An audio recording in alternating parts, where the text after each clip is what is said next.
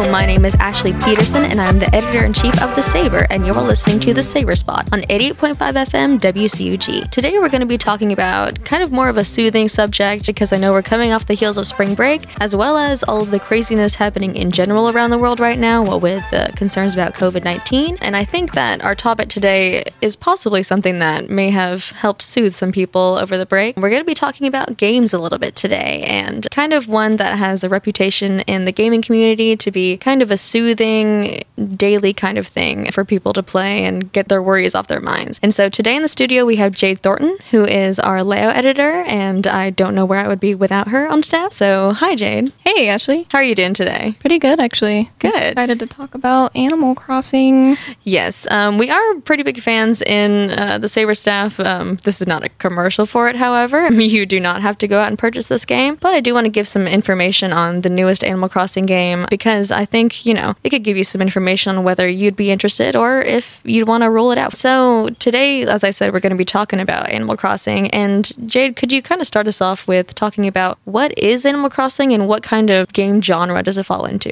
So, Animal Crossing would be considered a life simulation game. You start out as a human character who has just moved into a town of anthropomorphic animals. So you're the only person. Everybody else is some kind of animal. And you're essentially building your life from scratch. You tend to start out in a tent, and you'll have to pay off home loans to Tom Nook, who is essentially a character that serves as like a realtor. And as you pay him back loans over time, he'll upgrade your home till eventually you can have like a much bigger, nicer house and a more important place in the community. So would you kind of compare this series of games to games like the Sim series or Harvest Moon or Stardew Valley, things like that? Oh yeah, there's definitely that element of like having control over the way your home looks, how you interact with your neighbors. Those are all pretty good games to play when you just want to chill out. Right, and so we do have the newest one that's coming along, and so can you kind of tell us about the newest entry into the series and what it offers? Sure, so Animal Crossing New Horizons is the latest mainline game to the series. It's actually the first mainline game since Animal Crossing New Leaf, which came out in 2012, so it's been a while. New Horizons brings a ton of quality of life changes. One thing I'm particularly fond of is the new customization options. There are new hair and clothing options that are just really, really cool. Things like your face and hair are not locked behind gender, so you have free reign over everything, which I think is great and very whiffed at times. There's skin color options, which has not been a feature in any other mainline game, which I feel is pretty important that they have, so I'm glad that they've implemented now. These changes are things that are extremely new for the franchise. I mean,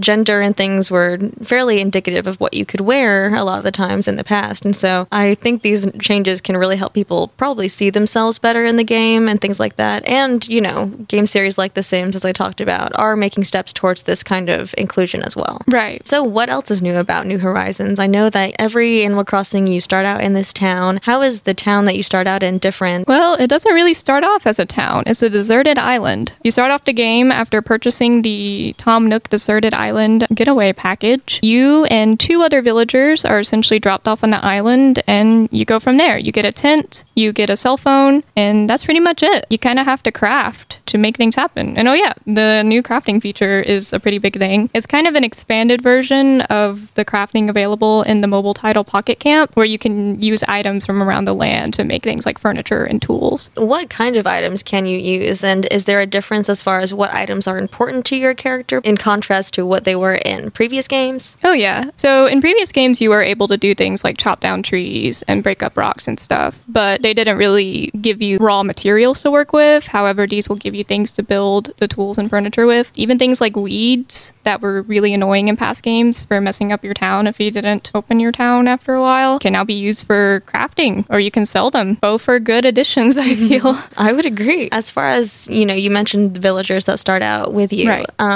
What's different about how you interact with them and who lives in your town? So in past games, you didn't really have any choice about where a villager would move in or even who would move in. There was a little bit of choice involved in that, but honestly not a lot. But this game actually gives you the option to pick where they place their homes, and I believe move them later if you wish, which is really great for when you're building a town and you just don't want your garden to be ruined by some new neighbor you didn't know was coming. Oh, absolutely. And as far as gardens and things go, and just kind of the physical world in general, how is the way that you interact interact with your physical island different than in the past? So another new exciting feature for this Animal Crossing game is terraforming, which I believe is something that is unlocked later in the game as you progress. But you have the ability to change the layout, essentially, of your island. So if you don't like where the cliffs and rivers are, you can change that. You can build cliffs or you could take them down. And same with the rivers. I remember seeing in the Nintendo Direct, they had an option where you could essentially make a waterfall by having a river go over the edge of a cliff, which was super cool.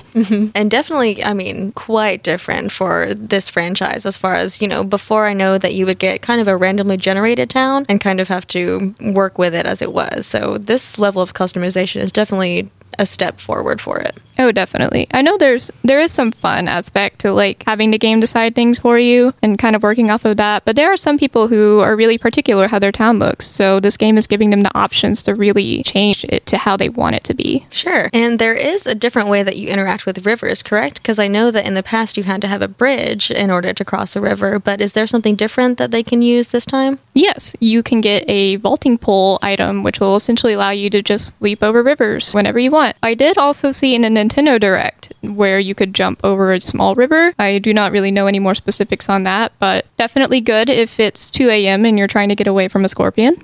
Absolutely. And I'm sure, too, with each edition of Animal Crossing, there are new introductions of, various bugs and fish and things that you can catch, which is also a huge part of this gaming franchise. Do you have anything else that you want to tell us about Animal Crossing New Horizons today? Just that I am super happy that it's coming out this month. I am going to be playing it for a very long time. I'm sure all of my friends are just super excited about it. And I feel like in tumultuous times like this, having something nice and relaxing like Animal Crossing is just a blessing. Absolutely. And I think there's something to it too that these games play in real time, and so whenever it's nighttime for you, it's nighttime in the game. And I think there is something weirdly comforting about that it can kind of exist on that personal level with you. Oh, definitely. People may feel one way or another about how the time works, but I think it's nice that it reflects like your real world experience. So being able to open up my game at 2 a.m. and it being like a quiet, peaceful night, it just feels right. Yeah, it hits. Well, thank you so much for coming in and talking with us today, Jade, and thank you for listening to The Saber Spot on 88.5 FM WCUG. The Saber Spot was produced by Doria Lacey with the cooperation of the student staff of 88.5 WCUG Cougar Radio and the CSU Department of Communication, Department Chair, Dr. Gibson. Dr. Bruce Guest is WCUG's Faculty Advisor. Thank you to Joe Miller, Saber Faculty Advisor. You can listen to this show and other shows like No Strangers Here on 88.5 FM, TuneIn, or SoundCloud. Just search our call letters WCUG.